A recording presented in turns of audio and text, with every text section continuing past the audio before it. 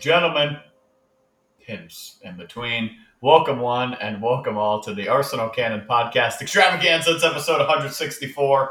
Pardon my lack of enthusiasm for the intro. My typical chipper demeanor has been shot in the face in like 5 different ways in the past 2 weeks. And obviously that's basically going to be what this entire episode is about. So if you don't want to hear maybe some negative discussion, maybe some difficult conversations, this probably is not the podcast for you. And it's already been 30 seconds, so we have your view. So get the hell out of here, you freaking weakling. This is a therapy session, and we're going to be open with each other. We're going to speak our truths because that's what we do here. It is just one other fella with me this time round. It's not like the last installment where we had Mac Johnson holding a freaking fort down all by himself. And can I just say, shout out to Mac. He did a damn good job from solo podcasting American to solo podcasting American. I was very proud of our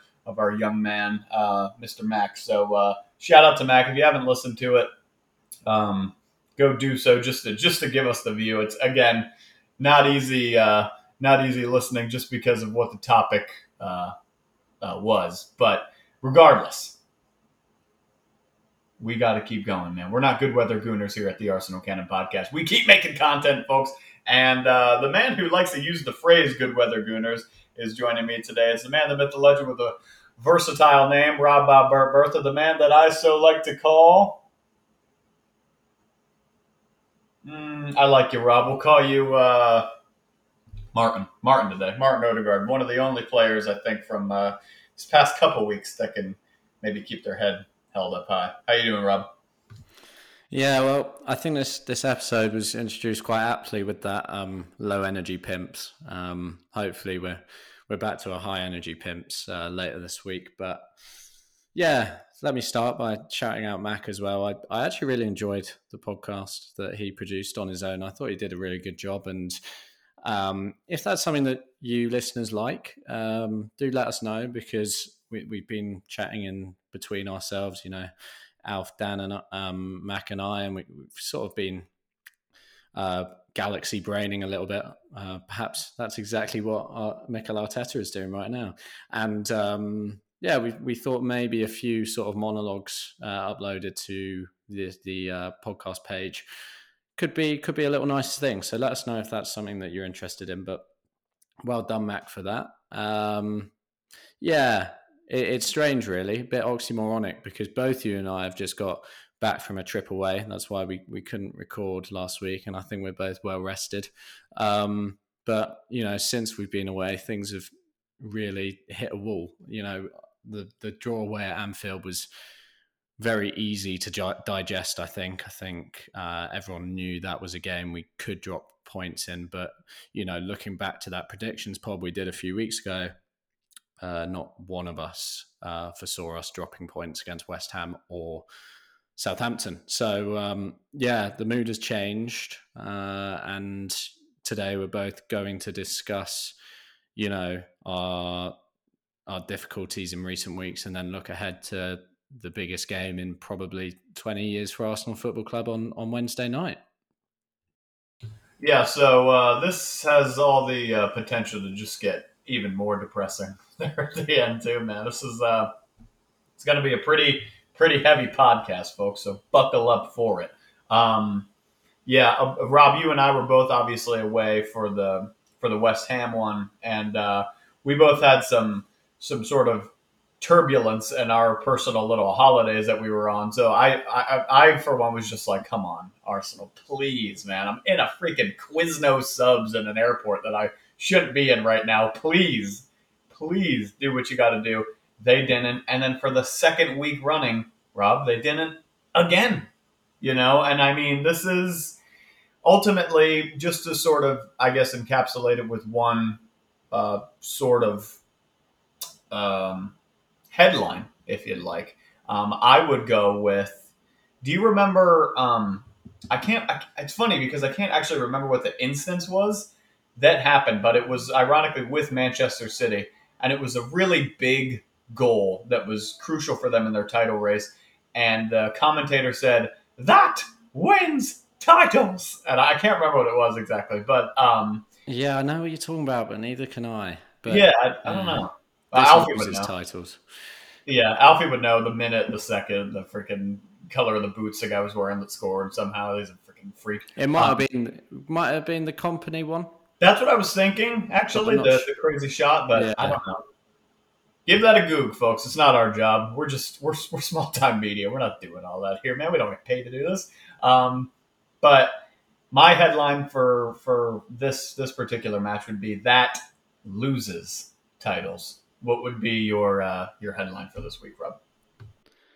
or it's a really difficult one actually. Um, but I think one one phrase that I could use is um, probably, you know what, I think an apt phrase to describe the capitulation on Friday would be experience doesn't win titles, quality does. Um, and just to expand on that a little bit, something which I'm eager to talk about in this episode is arguably the least experienced players in our side, Gabriel Martinelli and Bukayo Saka, are the ones keeping us alive, keeping us sort of just above the water. We're breathing. We're heading towards drowning, but we're still breathing. And let's not be all doom and gloom. We've still got a decent cushion, but the games in hand are obviously sort of coming towards us now. That City, of course, have.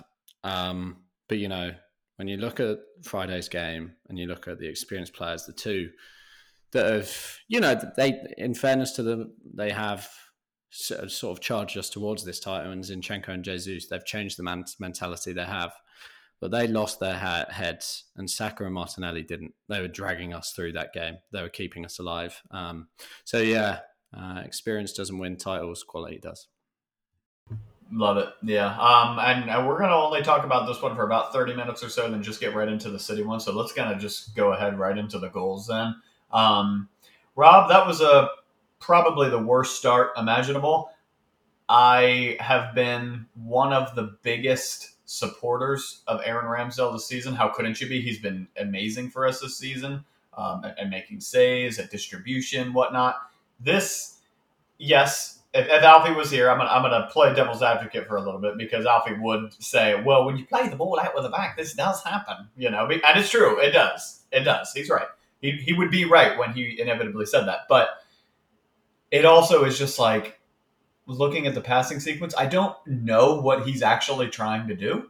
It kind of looks like he just loses concentration for a bit, and Southampton, in the position that they're in, when you give them that sort of a golden opportunity, they're looking down at the championship through a paper thin glass floor right now. They've got to do everything that they can to survive at the moment, and if you give them a golden opportunity like that, they're not going to mess it up. Now, if I'm remembering the stat correctly, I believe we have conceded the two quickest Premier League goals in history this season, which is pretty crazy considering the last one against Bournemouth wasn't all that long ago. So, walk me through sort of the emotion that you were feeling after that pretty catastrophic error from a guy who's been so reliable between the six for us this season. Yeah, I was chatting to my friend who I went to the game with. Those who follow me on Twitter will know that I managed to get a ticket on Friday night and go to the game. And I was telling him that I sort of had this little feeling within me just before, we were just passing it around the back quite coolly. And I had this little feeling like somehow that ball is going to be in Aaron Ramsdale's net. I don't know how, but it's going to happen very quickly. And then it did happen. And usually those feelings don't materialize, but it did. And I can't say I was all that surprised. And he mentioned to me that even though we only conceded against Bournemouth, this has actually been a theme, these weird starts to games. Sometimes we start really quickly. And usually we still do, even if we do make a slight error in the first sort of few seconds of the game. But this has been a little pattern. So I can't say I was all that surprised. I think I see the pass that Ramsdale's trying to make, and I would actually sort of stand on the side Alfie would probably stand on in saying that, this does happen. But the execution of the pass is really, really poor. And I think it probably lends to the argument that it's a little bit of both. It's Ramsdale sort of not knowing what to do. But I think he did know what to do, but he wasn't like completely decided in his brain. So he doesn't execute the pass properly. There's nowhere near enough pace on it. It's a bit wayward. And then Alcaraz picks it up and it's a pretty good finish. But yeah, quite contrasting goals, the two that we conceded early on. The second one were just carved open. And, I remember peeping at my phone, the group chat was popping off because we were just so open. And I can't remember us looking that open this season at any stage, really.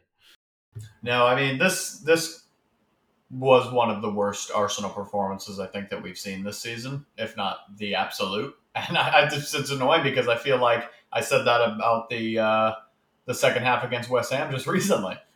So that is a cause for concern for sure. But yeah, I mean, the second goal, just the manner in which we were sliced through, and of course, it's the obligatory former Arsenal player scoring against Arsenal. We all know that's sort of an inevitability at this point. But it's just, yeah, you can compartmentalize conceding goals, but when you concede them in this sort of a way where the players they look like almost incapable of preventing them from happening. I mean, we'll touch on individual performances a bit later on in the show, but Thomas Partey, for example, this match was probably one of the worst individual performances of any player I've seen this season. I thought he was horrible. I mean, just the passing. He's always had this in his game where he has a lazy pass here and there, but it just seemed like every pass was lazy. And he just was getting out-muscled off the ball.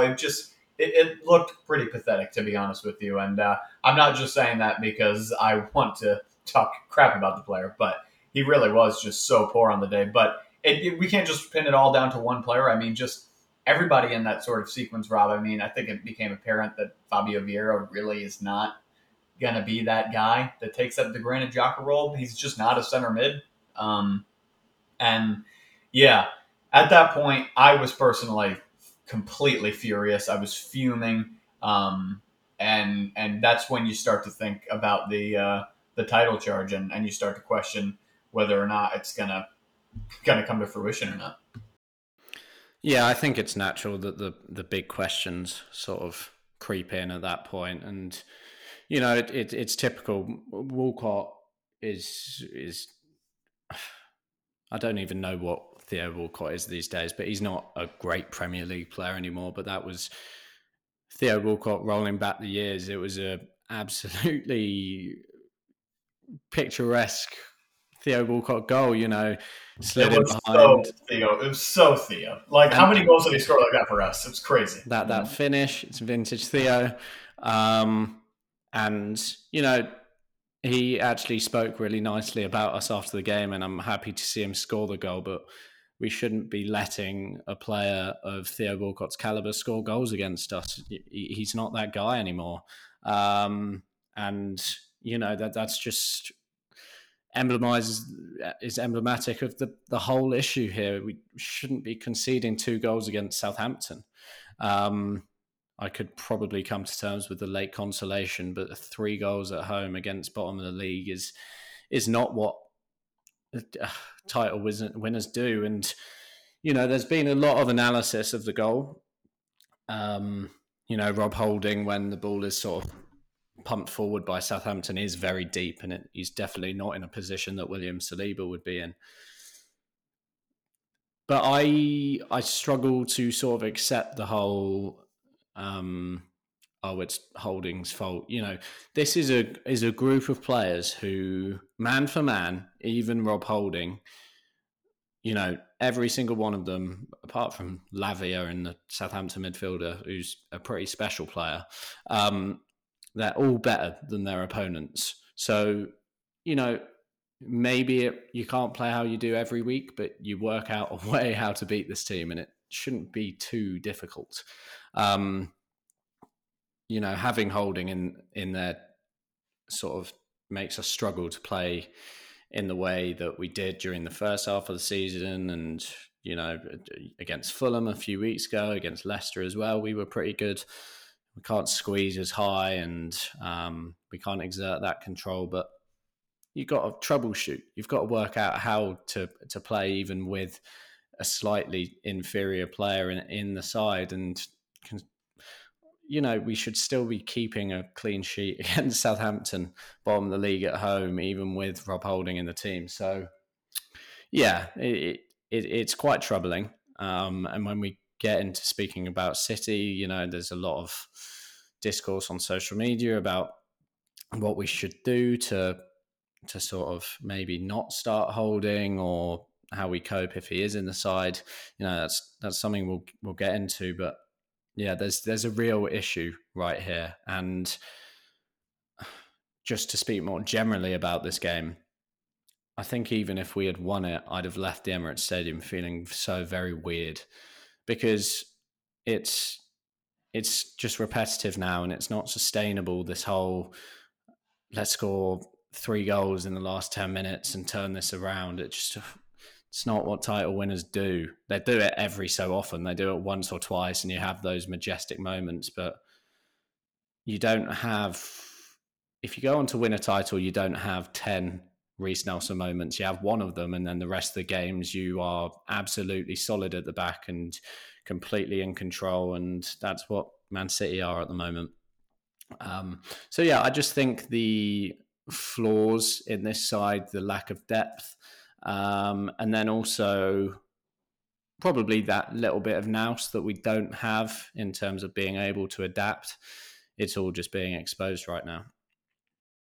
Yeah, that's been a frequent thought that I've had, is just this game. If it was Man City, they just flick them aside. They're like, okay, let's just get this out of the way. Focus on the FA Cup semifinal this week. Okay, let's, we've got Southampton right before. Let's just destroy them 5-0. No worries. That's what the best teams do. And it really makes you feel sort of like, oh, are we maybe just punching well above our weight this season? That's where my brain immediately goes to, is it's like, have we just sort of been overperforming? And this has always been in us, this sort of ability to mess shit up, essentially. Because, look, we have to look at the cold hard facts. I mean, William Saliba was nearly just gone. We don't know exactly what happened in terms of his saga and everything. But he was loaned out a couple of times. You heard some whispers that he wasn't maybe the happiest with the situation. Then all of a sudden, he was integrated back in. He became, a stalwart in our team, and became like the best young central defender in the world. Yeah, I mean, let's face it. We signed a £50 million right centre back last season, and he was not supposed to be our right back. No, he wasn't. And now that we've lost that one central defender, everything just totally falls apart. I mean, that sounds to me like you're trying to hold up a building with a freaking paperclip then. All due respect to Saliba, but maybe that's why he's having these back issues, because he's carrying one of the biggest teams in the fucking world at such a young age. I mean, that's ridiculous. And if that is the case with us, then we don't deserve to win the title. I mean, that pains me to say, but it's just the truth. Because City, I look at all their fixtures they have for this season. I'm looking at the FA Cup final, mind you, as well, and their Champions League fixtures. I think they could just win out. It wouldn't surprise me. This is one of the best teams I've ever seen. So when you're not even showing up to Southampton at home, then there's some serious issues. Now, Rob, I will say this: it's been pretty doomy and gloomy so far, but I think one young man in particular, Saka too, but I think this guy especially can really hold his head up high, and that is Gabriel Martinelli. Somebody in the group chat said this guy is like probably the one and only main man that's amazing under pressure in this team. He just doesn't. He actually seems to excel under pressure. I think you could probably throw Reese Nelson into that discussion as well, by the way, which we'll talk about a little bit later. But yeah, Martinelli, I mean, against all odds, 20th minute, pulls out an exemplary finish, by the way. It's good work in the build-up as well, but I think that's a difficult finish to put home, and especially when your team's under so much pressure, and Martinelli gets us right back in the game. Yeah, I mean, look, it's Saka and Martinelli again. It's Saka having the Southampton left back Perot on the ropes all game. Just and that's the great thing about Bukayo Saka. He's so 2-footed. Perot is clearly just so worried about him coming in on his left. Okay, I'm going to go down to the touchline. I'm going to swing it in with my right foot. I'm going to find this probably the second best winger in the league on the or young winger, but there's a case to be made that they're both the best wingers in the league at the moment. I'm going to find him on the other side and I'm going to score and we're going to get back in this game. And that's what quality does. That's what I was alluding to at the top of the show with my headline. Quality wins out at the end of the day. And it really did feel like perhaps we were just going to come back into this game and maybe even run a bit of a riot because Southampton couldn't handle those two. There's a few others who had decent attacking moments, but Saka and Martinelli, we are so lucky to have them. And it's why I'm not concerned about people saying that we're going to fall away. There's no way we're going to fall away if we have those two. And they've both, Saka not officially yet, but they've both committed their long-term future to the club. We are in such safe hands. We will be right up there next season and we'll be right up there the season after if we can keep those two guys fit. But yeah, I agree with Martinelli. He was electric, and there were the doubts about him, sort of post World Cup, and Nketiah struggling to combine with him. And what a surprise! Everyone who said once Jesus is back in the team, Martinelli's going to start firing again. They're right. We'll chat a bit about Jesus. Maybe we'll speak about him in the Man City section of the episode because I think he's got a really interesting role to play in that fixture. But even though he's not scoring goals or didn't score a goal against Southampton, he's clearly facilitated Martinelli getting the best out of himself again. And yeah, what a brilliant player. And yeah, then Southampton managed to score a third after half time. I put in the chat, I fully expect Arsenal to go and win this game. But again, put that little caveat of it will feel a bit weird because we conceded 2 against Southampton at home. But I forgot that we can't defend set pieces, so we conceded another one. No, I mean, these are the goals that really just take the wind out of you because they're so. I don't know. This is a whole weird thing that I've had this season in particular, just caring so much about the title race, but like. Every goal we concede, I feel like feels so melodramatic. If you get what I'm saying, like it feels like the ball goes in. There's the whole like drama show afterwards as well. And by the way, I don't mind Zinchenko doing it. I'd prefer he sort of just got on with his job and actually did his defending second goal. But there's the whole, oh yeah, come on guys, come on mentality. Everyone pointing at their heads. Like it feels so dramatic every time we concede. And I think after the third goal in the stadium, everyone was a bit bored of that. First goal, let's get behind the team. Second goal, even, let's get behind the team. Third, it was just like, come on, guys. We're winning the league. We're leading the league right here. You're better than this. Let's just calm down.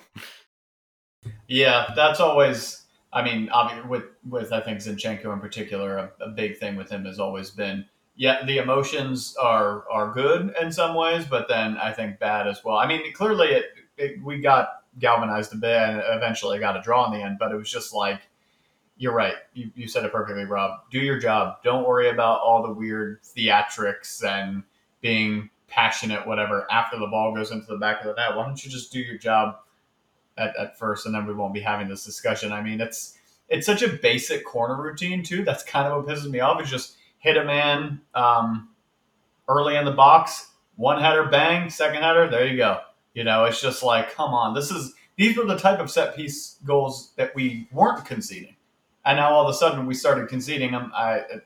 it's a cause for concern. And yeah, I mean, you got guys like Rob Holding in there, Thomas Partey in there. These are guys that are good in the air, and you're conceding off of a set piece. I don't understand. It's so infuriating. And yeah, so weirdly like melodramatic every time we concede a goal. It feels like it goes in the back of the net so slow.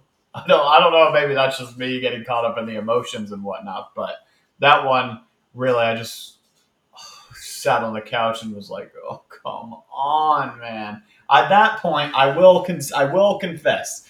At that point, I thought it was over. I thought we had lost the game. I thought there was no chance in hell that we were going to get anything from this match at that point, and that's pretty infuriating considering the opposition. But I was just like, man, we gotta somehow manage to beat Newcastle and Manchester City. I guess that's really the only way. But obviously, pretty impressive comeback. I mean, I gotta give a. I don't think he was the best on the day, Martin Odegaard, but you got to say But that he woke up. He woke up. he really did. I mean, the questions are going to be asked, yeah, why didn't he wake up earlier? And those are more than valid questions for sure.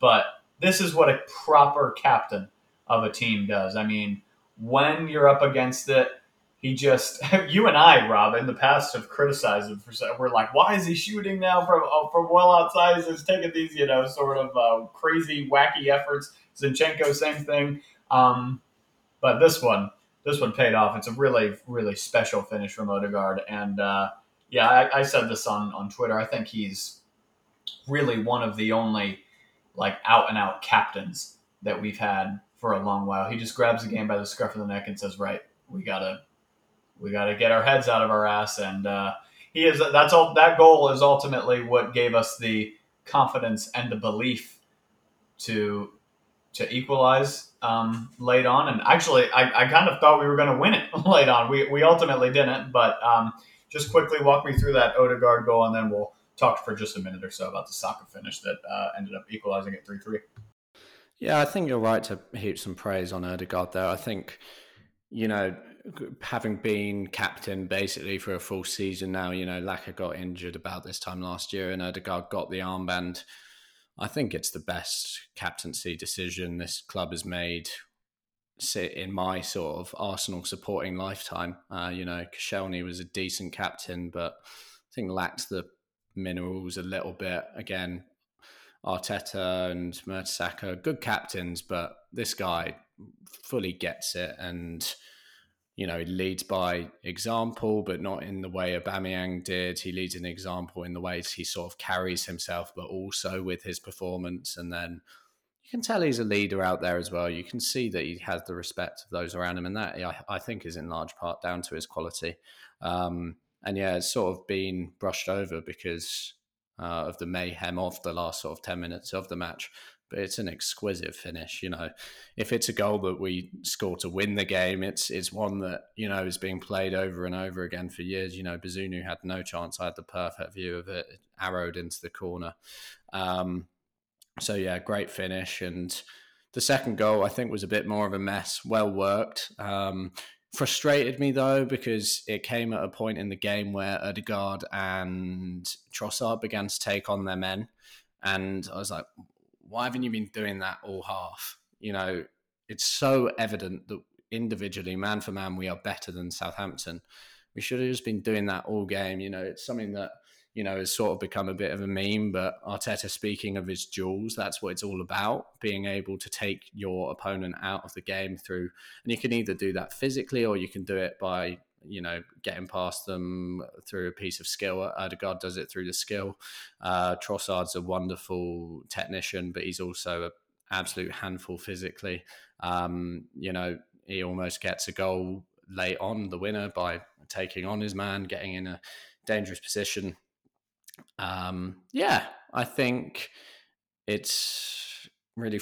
I left feeling so dejected because if we just turned it on like we did in sort of 85 plus minutes, 10 minutes earlier, we would have won that football match. But it wasn't to be. But alas, we didn't. I mean, yeah, I'll be honest. I was pretty hyped up when when Saka scored that equalizer, and then when you see it's 8 minutes added on, you're like, oh come on, this is it, man. We're gonna do this again. By the way, another name that wasn't mentioned in the final sequence of the equalizer is Reece Nelson, who I touched on a little bit earlier. There, just this guy barely ever plays, and then when he comes on, just I thought he was outstanding. He's a freak. What player is that good at coming on late in a match and making that much of a difference against a low block? He's a freak. Yep, I think this guy is a really special player, and he's just got a really good mentality on him. And it's funny because we'd be having a different conversation right now if he took that shot and the keeper catches it, because it looked like one of those that maybe could have been caught because it wasn't the fastest, but maybe it's at such close range that you just have to parry it somewhere, and then obviously Saka just taps on the rebound. But yeah, I was so impressed by his individual performance after he came on. And, also, goal and assist for Saka. It's what the best players do. Don't play that well, and you get goal contributions. That's funny you say that. I literally said in the chat, I was like, oh, Saka hasn't been the best today. Then I clocked him like, oh wait, he has an assist, and then all of a sudden now he's scoring like a 90th minute equalizing goal. I mean, yeah, that's how high the standards have become for Bukayo Saka, though. That's just he's a victim of his own success, you could say, really. So yeah, all in all, very, very, very, very, very, very frustrating game for Arsenal. I just these last couple draws, they feel like a loss. They really do. It's because when you're in a title race against, like I said earlier, the best team in the world by quite some distance, really, you can't be doing this. And yeah, now it's on to Manchester City, Rob. I mean, yeah, just to touch on what you're saying about the draws feeling like losses. At least they're not losses. True. This time last year, or I don't know if it was exactly this time last year, but we lost 3 on the bounce, and it completely derailed our season. And if we had drawn those 3 games, we'd have been in the top 4 come the end of the season. So who knows? Those 3 draws, we could look to really value them. City have got a horrific run in terms of fixtures, in terms of fixture congestion. The quality of opponent isn't too high, but you never know what could happen, and we could look back on the 3 points gained as crucial. It doesn't feel that way at the moment. The last 2 games have 100% been 4 points dropped, and the 2 points don't feel all that comforting. But who knows? They could be crucial. I'm glad we didn't lose the games. No, I mean, ultimately, yeah, if you were to hold a gun to my head and you were like, oh, do you want 1 point from each of these games or 0? It's like, yeah, of course you take the 2 points. But I guess it does just sort of feel like a loss more so because you feel like you're facing a kind of invincible This entity. is how it feels to face a juggernaut, Yeah. A draw away at West Ham, any other title chasing season isn't the worst result in the world, but it is because anytime you drop points, your direct rival is going to get a 3. Sad. Yeah, well, you can, Rob. I mean, you could realistically say the same thing about Southampton at home. I mean, I know it's at home, so it's a little different, but 20th place, haven't been relegated, and they're a bogey team of ours as well. So, yeah, bogey team. So I mean, yeah, it's one of those things though. When you're playing against or fighting against a team like Manchester City, you can't afford to make. I mean, look at the way they brushed aside Bayern Munich. It was absolutely terrifying. I know they're not in the best of ways at the moment, the Bavarians, but it was still just like so easy for them. It looked so effortless. Let's talk about the game that we have against them this Wednesday, though, Rob. It's one of those ones where I'm genuinely happy it's on Wednesday, so I don't have to look forward to it all week long. It's just kind of like, get this done, man. I either want to be pumping my fist in triumph or I want to be crying on my living room floor. I want this game to be over. This is the most nervous I've been for a game, I think, probably ever as an Arsenal fan, to tell you the total truth. And every match is sort of feeling like that, but this one just feels like it's the biggest game of the Premier League season, without a shadow of a doubt, and it's weird to be a part of it, Yeah, I saw an ad for it on BT Sport 2 weeks ago, and it was already being branded the title decider. And at that point, we'd only just drawn to Liverpool, and we were still pretty much in control if we won two on the bounce. But now it's absolutely must win. I think everyone concerned with Arsenal is fully aware of that. It's a shame that it's must win, but you know there's been a lot of sort of talk about this game, and I must say I do sympathise with the argument of a lot of these pundits. Even I can't believe I'm going to praise him, but Gary Neville, and he sort of said that these players should be really excited for this game. It's the sort of game where you're given that chance. It's like a final. You're like, if you win this game, you could very well go and win the Premier League. We obviously have Newcastle a few days after, which isn't ideal. But it's one of those, isn't it? I think we have every right to be excited, completely consumed with nerves as well. And yeah, it's you're right. It's the biggest game in I don't know how long for Arsenal Football Club, and you've got to say over the years when we've had these games which could determine our fate, especially recent years, that they haven't tended to go our way. The game away at the Tottenham Hotspur Stadium last season springs to mind. But this team has shown throughout the season that we shouldn't discard them. And that's why you're consumed with nerves. It's because you know that this team can do something special. It's a bizarre one because the rationalist in me says there's no way we can go to the Etihad with Rob Holding in our defence and get anything.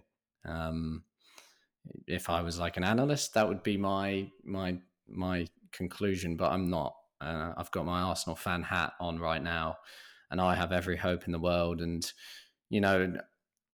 I made the prediction in the predictions pod that we'd go there and we'd scrape a win and be very solid defensively. I can't make that argument anymore because we don't have William Saliba. But special things happen in title races, heroes emerge, and this could be one of those days. It's just that possibility, isn't it, that keeps you alive? Hope that kills you, eh? Yeah, exactly. Shout out that famous Arsenal meme, man. When I'm talking as an Arsenal fan, it's the hope that kills you. Yeah, man.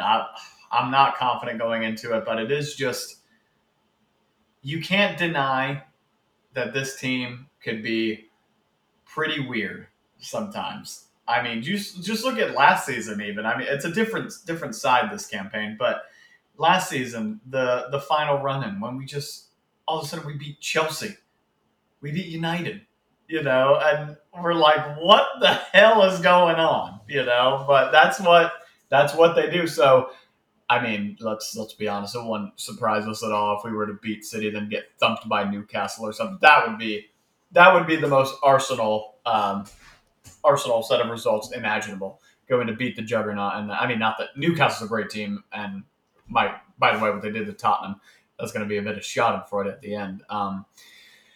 So we could sleep at night and not just think about City the whole time. But yeah. Anyway, I'm so nervous for this one, man. I mean, they've got the best striker in Premier League history leading the line. They've got Kevin De Bruyne. They've got 8 good players in every single position. I just want everyone to take a step back for a second and really appreciate the fact that we are even competing against this team right now.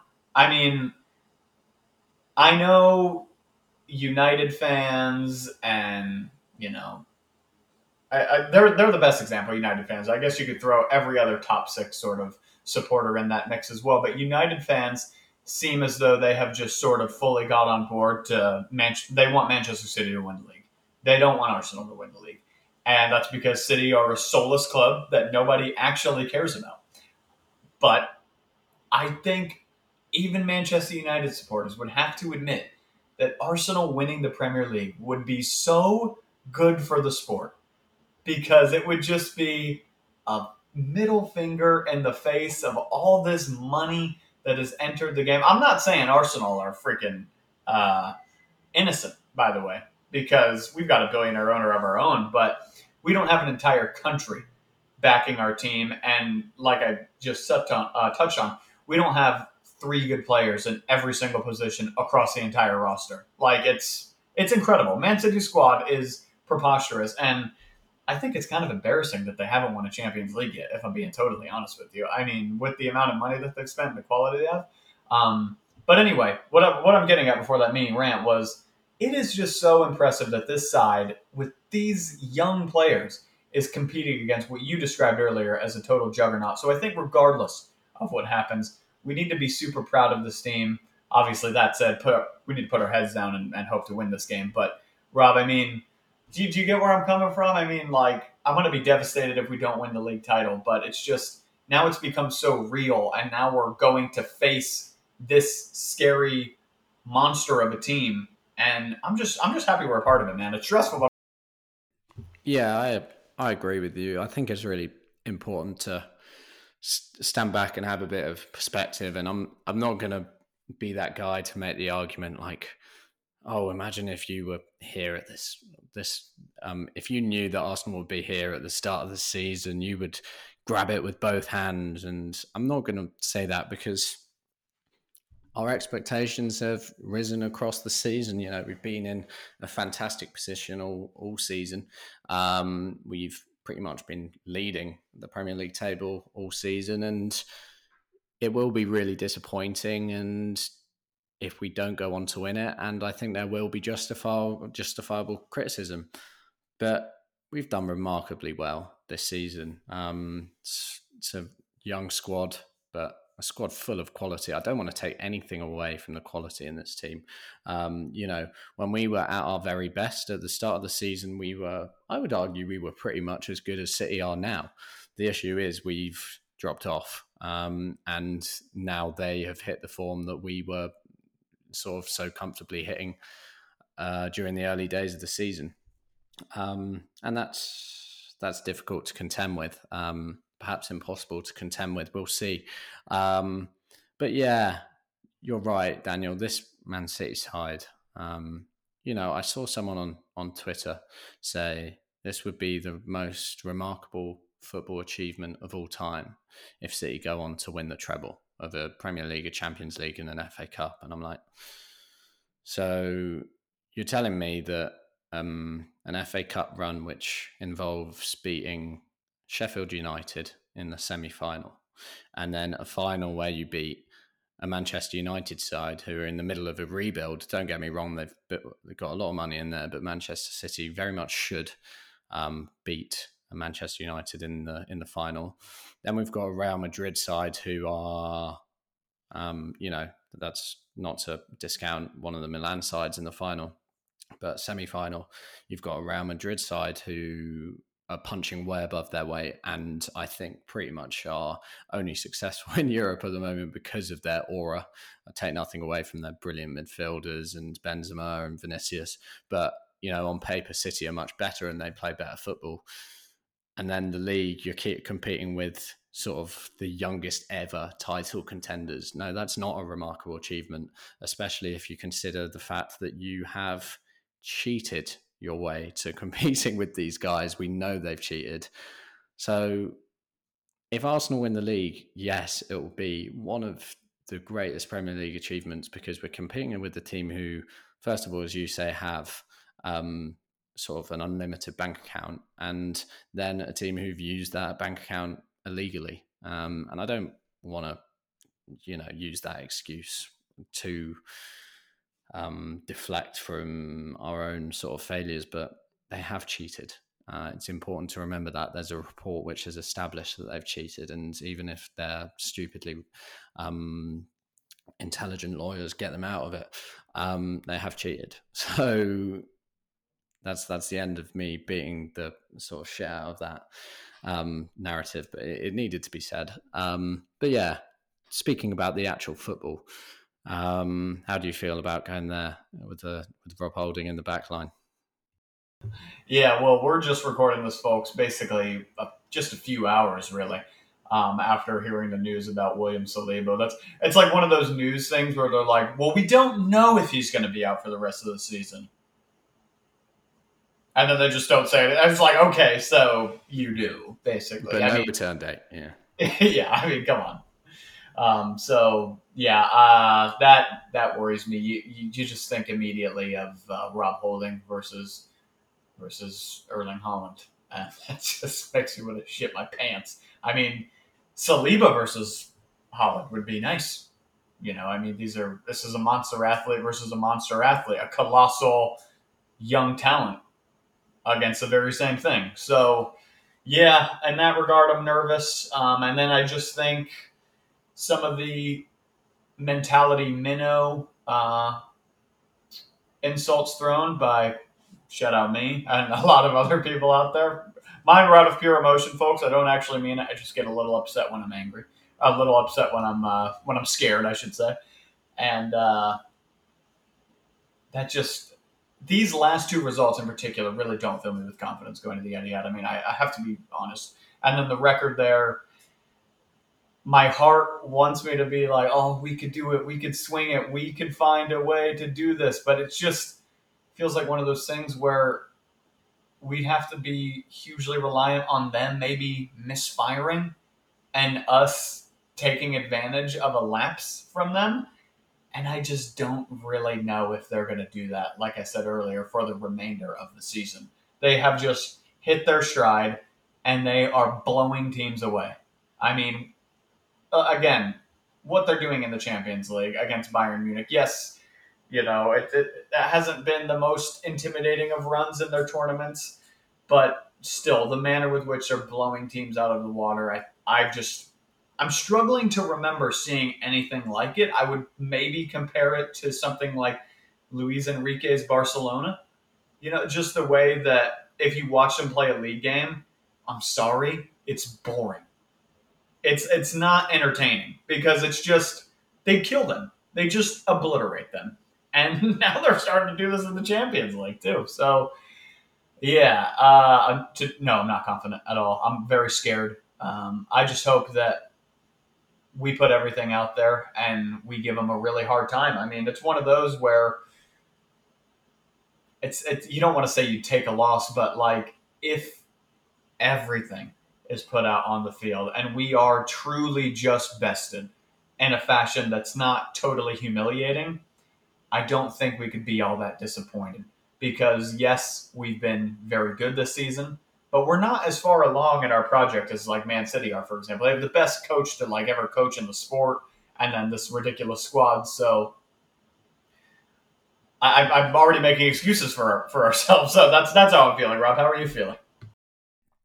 Yeah, I think it's really important to remember how much further along they are in their project, and the fact that we really are punching above our weight here. But yeah, here's my sort of tuppence on the whole situation on both teams. I'm gonna start by saying Arsenal do have an area in the Man City team that they can really exploit because Nathan Ake is injured, and that is huge. If that were the case and we had Saliba in our team, I'd be like, hell yeah, we can go there and do the business. Because if he starts Laporte, Saka is going to enjoy himself because I really like Aymeric Laporte, but he won't be able to handle Saka's agility out wide. No way. And then if he sort of overthinks it and goes for a Bernardo Silva or someone like that, we ran right against them in the first half at the Emirates when they did that. So there is an area to exploit for Arsenal, and it's important that we are confident that we can do something in that regard.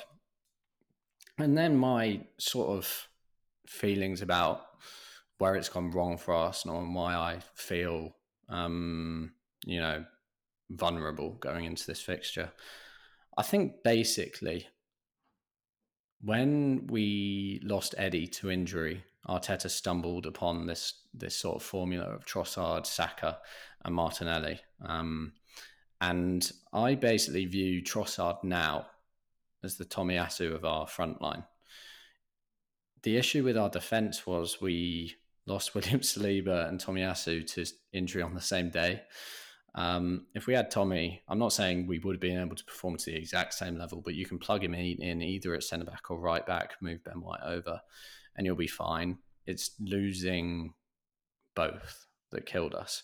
And it's nothing against Rob Holding. He just doesn't have the technical proficiency to sustain the level that we can hit with Saliba or even Tomiyasu in the defence.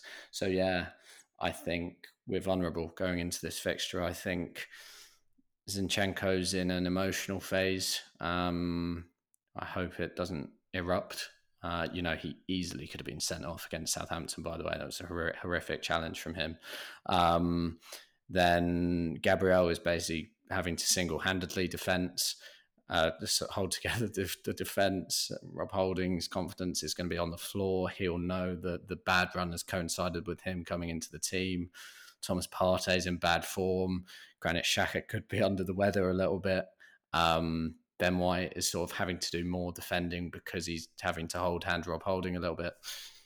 We're vulnerable. And I think, probably need to go there with the philosophy that Arsene Wenger sort of famously did years and years ago at the Etihad when we lost 5-3, and he said, the best form of defence is attack.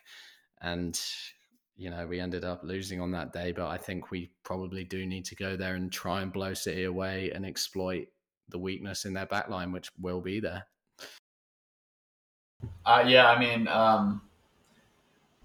Coaching in MLS now is Wayne Rooney, and he says some pretty weird, stupid things from time to time, but he really did hit the nail on the head recently when he was talking about this upcoming fixture. He said, you can't just sit back against Man City and let them terrorize you. I mean, what have 2, maybe 3 teams had success from that this season? It's not.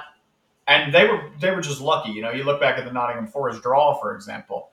Luck that they didn't lose that. They deserved to lose. I don't know what happened. They just got a little bit lucky on the day. I think I would agree with you. You kind of just have to turn this into a shootout and look at the reality of the situation. Our defense is kind of a mess right now.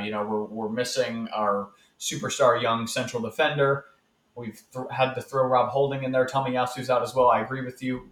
He would just be plugged in there, I think, instead. Maybe just use the firepower that you have. We've got plenty of it now, and just see what you can do, man. I would rather us go and lose this game, say 3-2 or 4-3, even something nuts, 5-3 maybe even, than us just lay down and die and lose 2 or 3-0. I don't want that. Any game which we can go into with our reliable front 5 of Martinelli, Xhaka, Jesus, Ødegaard and Saka, we should be confident that we can score goals. I don't care who we're playing against. So at least we have that. Yeah, no, for sure, man. And I mean, we're talking about guys like Martinelli, coming up big under pressure. And I think this is a really good opportunity for them to sort of do something a little bit similar to what we did in our FA Cup win when Mikel Arteta first came through. I mean, we didn't have a snowball's chance in South Florida of winning that title. And yet, it's a little bit different, admittedly. We did it anyway against all odds. It was almost like being the underdog favored us. And I want to see us maybe use that same energy that we did once again, because at the end of the day, we are the underdog in this one. Crazily enough, we've been at the top the whole season, but we are far and away the underdog coming into this fixture. And I want to see them playing with freedom. I don't want them to don't worry about it. Don't even worry, because at the end of the day, I mean, yes, if we win this game, it will be huge for our title hopes. But crazily enough, despite the way that we're talking, my cat is just going absolutely bananas running around my apartment, by the way, so apologies. I don't know if anyone could hear it, but I know Rob could see me going like this. But crazily enough, this actually won't end our title hopes if we lose to Manchester City. So just go out there, play with some pride, maybe sprinkle a little bit of doubt into Manchester City's brains, maybe make them think, shit, man, we could see a couple goals against Arsenal. Maybe we've got some problems, and do what you got to do. And that's what I want. I just want us to go out there, don't get humiliated, and play like the Arsenal we've been all season. Yeah, completely agree. And I completely understand what you were saying earlier when you just said, as you know, I don't want to talk about being humiliated because I actually don't see us being humiliated. It's not what we do these days. But as long as they leave it all out there and we know that we gave it all our all and we caused City problems because we can, I'll be content. And as you said, it's not even over. If we can score a couple and lose 3-2 and just make Pep question his defence or something like that, you never know what can happen. We say the most Arsenal thing ever would be to beat City, then lose to Newcastle. What the most City thing ever would be: beat Arsenal, lose a couple fixtures that you're not supposed to lose. You know, like that. Their fans say it all the time. They're like, "Oh, typical City." I know that phrase has since sort of died now, considering how good they are. But like, this team has that in them, and we saw at the beginning of the season, they're not totally invincible. I mean, it may seem like they are now, but they could be got at. And yeah, you touched on the injury there of Nathan Ake. I mean, yeah, this it's a possibility that we can make something happen in this game. So all in all, Rob, I guess I should ask you this: just we're winning 2-1. Last minute, we concede an equalizing goal. Obviously, it'd be devastating.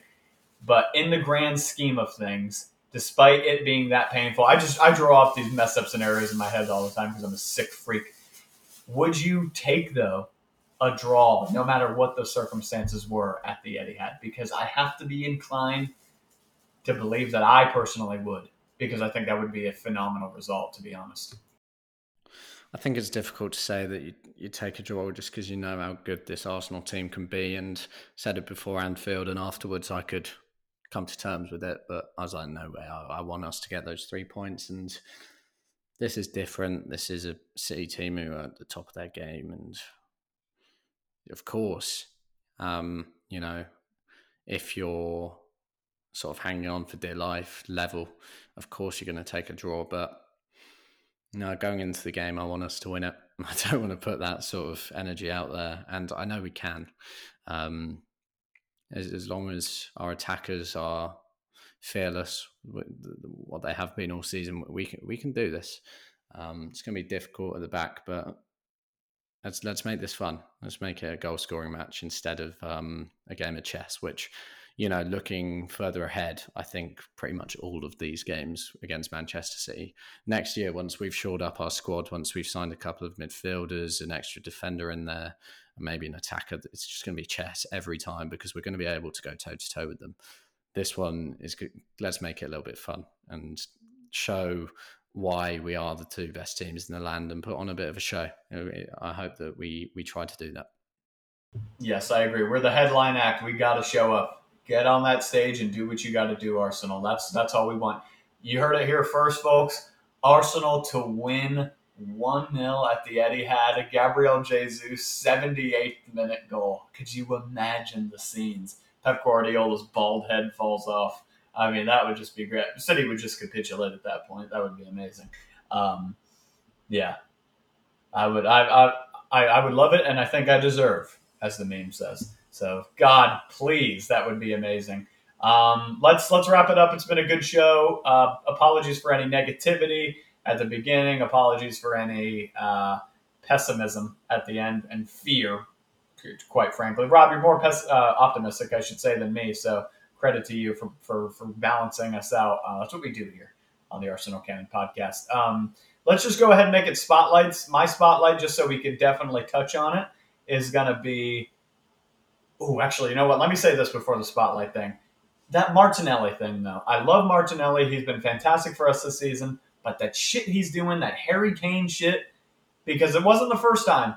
He's done that multiple times this season. And I keep calling it out in the group chat where he backs into someone jumping up in the air. You got to stop that shit. I mean, Martinelli, I know you're a huge fan of the show and you're listening.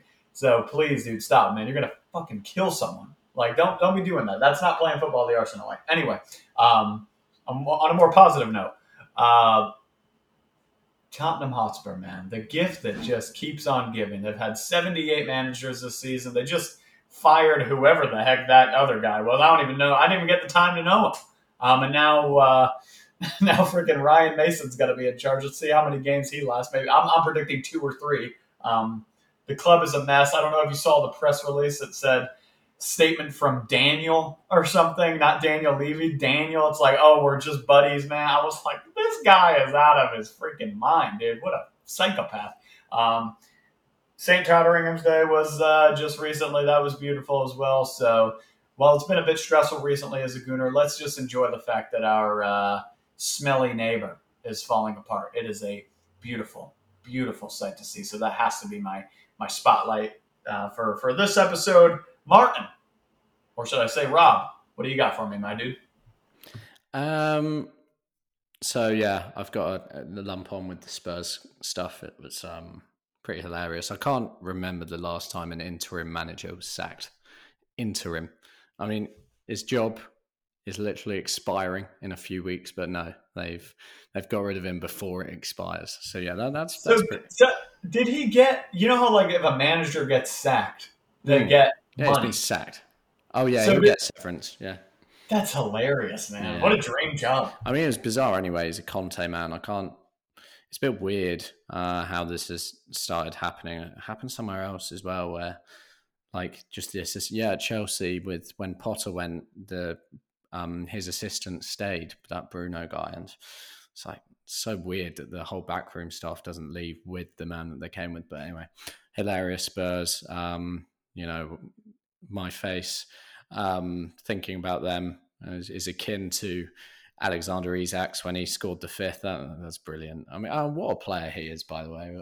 To everyone doubting him when we were linked with him last summer, I think maybe we should be all feeling a little bit silly now because, yeah, he's a brilliant little player. And then, to add on to that Martinelli thing, I don't think he should have been sent off because no one is ever. But I would like to see a rule introduced to punish the players that are doing that because it can cause such awful injuries. Totally agree, by the way. Totally agree. Hopefully next season. And then my marketing opportunity, let me plug Vinay's tactical piece from Southampton. Thank you to Vinay for carrying on writing. We're not the most consistent and we love you arsenal.co.uk at the moment, but we're carrying on powering through. And Vinay is a crucial part of that. Absolutely. Maybe one of the only parts of it at the moment. Shout out to me. I haven't run a fitness frolic in like 68 years, but maybe that'll come soon. I don't know. We'll see. I like how we're like, we love you arsenal.co.uk. We're like bad weather Gooners. We only like to write when things are bad, I guess. I mean, now that everything. Yeah, I've got to say, my ideas are less forthcoming, let's say, when we're doing well. I remember first off the season, I was like, I'm going to write today. What am I going to write about? How good is Zinchenko? Yeah, like that's the kind of crap you start coming up with, and you're like, this stinks. Nobody wants to read this crap. Yeah, great show, Rob. I guess I can't say this question, or not, it's not a question. I can't say these. I'm so stupid. I didn't even know how many words it was. I can't say this 4-word phrase that Alfie usually says at the end of every podcast that we never have prepared. So can you say something regarding a tune or something? We need a song. That's it. Yeah, I don't know. I was trying to look up something like optimistic. You know what would be funny, man? Go on. Maybe if we play an Oasis song. No. Save that for when we beat City. Yeah.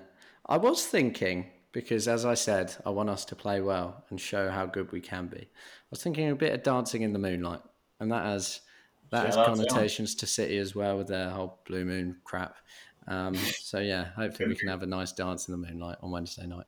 I'll take it. Let's put it up at the end. Folks, thank you for listening. We didn't really plug it a lot this episode, but I wanted to, and I told all the lads to keep doing so. You got to leave a freaking review, man.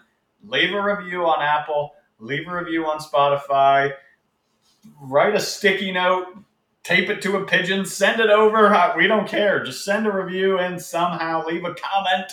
Quit just putting stars, you lazy dorks. Put a freaking comment, too. Say, Rob is the best. Mac's monologues are amazing. Alfie's a nerd. Daniel's not that bald. Just say something nice. We appreciate it. And we'll see you on... Neither's Alfie. Well, you don't have to lie. I mean, come on. Poor Alf. He probably thinks he's got through an entire episode without any stick, and then in the 65th minute, a late bullet header from Worthington. Instead of Alfie, a dagger. A freaking dagger right in the death, dude. Alapishvi. that's his name now. Shout out bald. No, I'm the only bald one here. Don't forget. But yeah, thanks for tuning in, everyone, and we'll see you on 165 as we celebrate our 1-0 victory against Manchester City. Adios. Goodbye.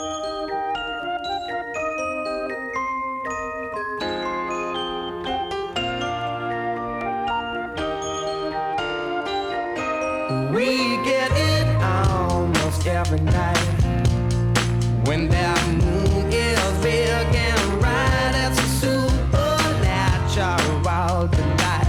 Everybody's dancing in the moonlight.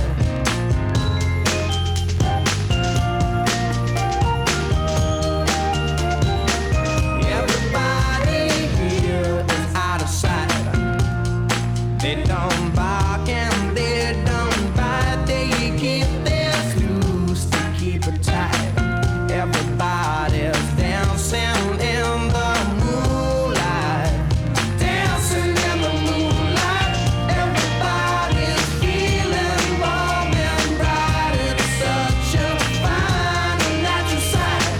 Everybody's dancing in the moonlight.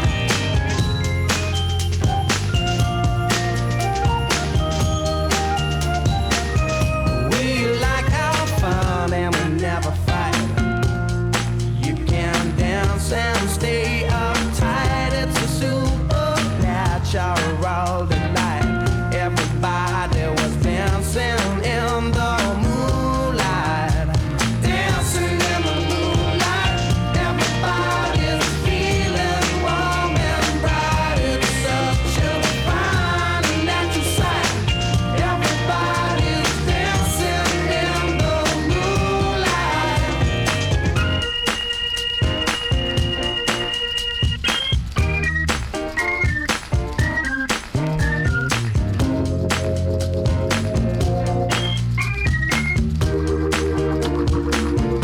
We get it almost every night.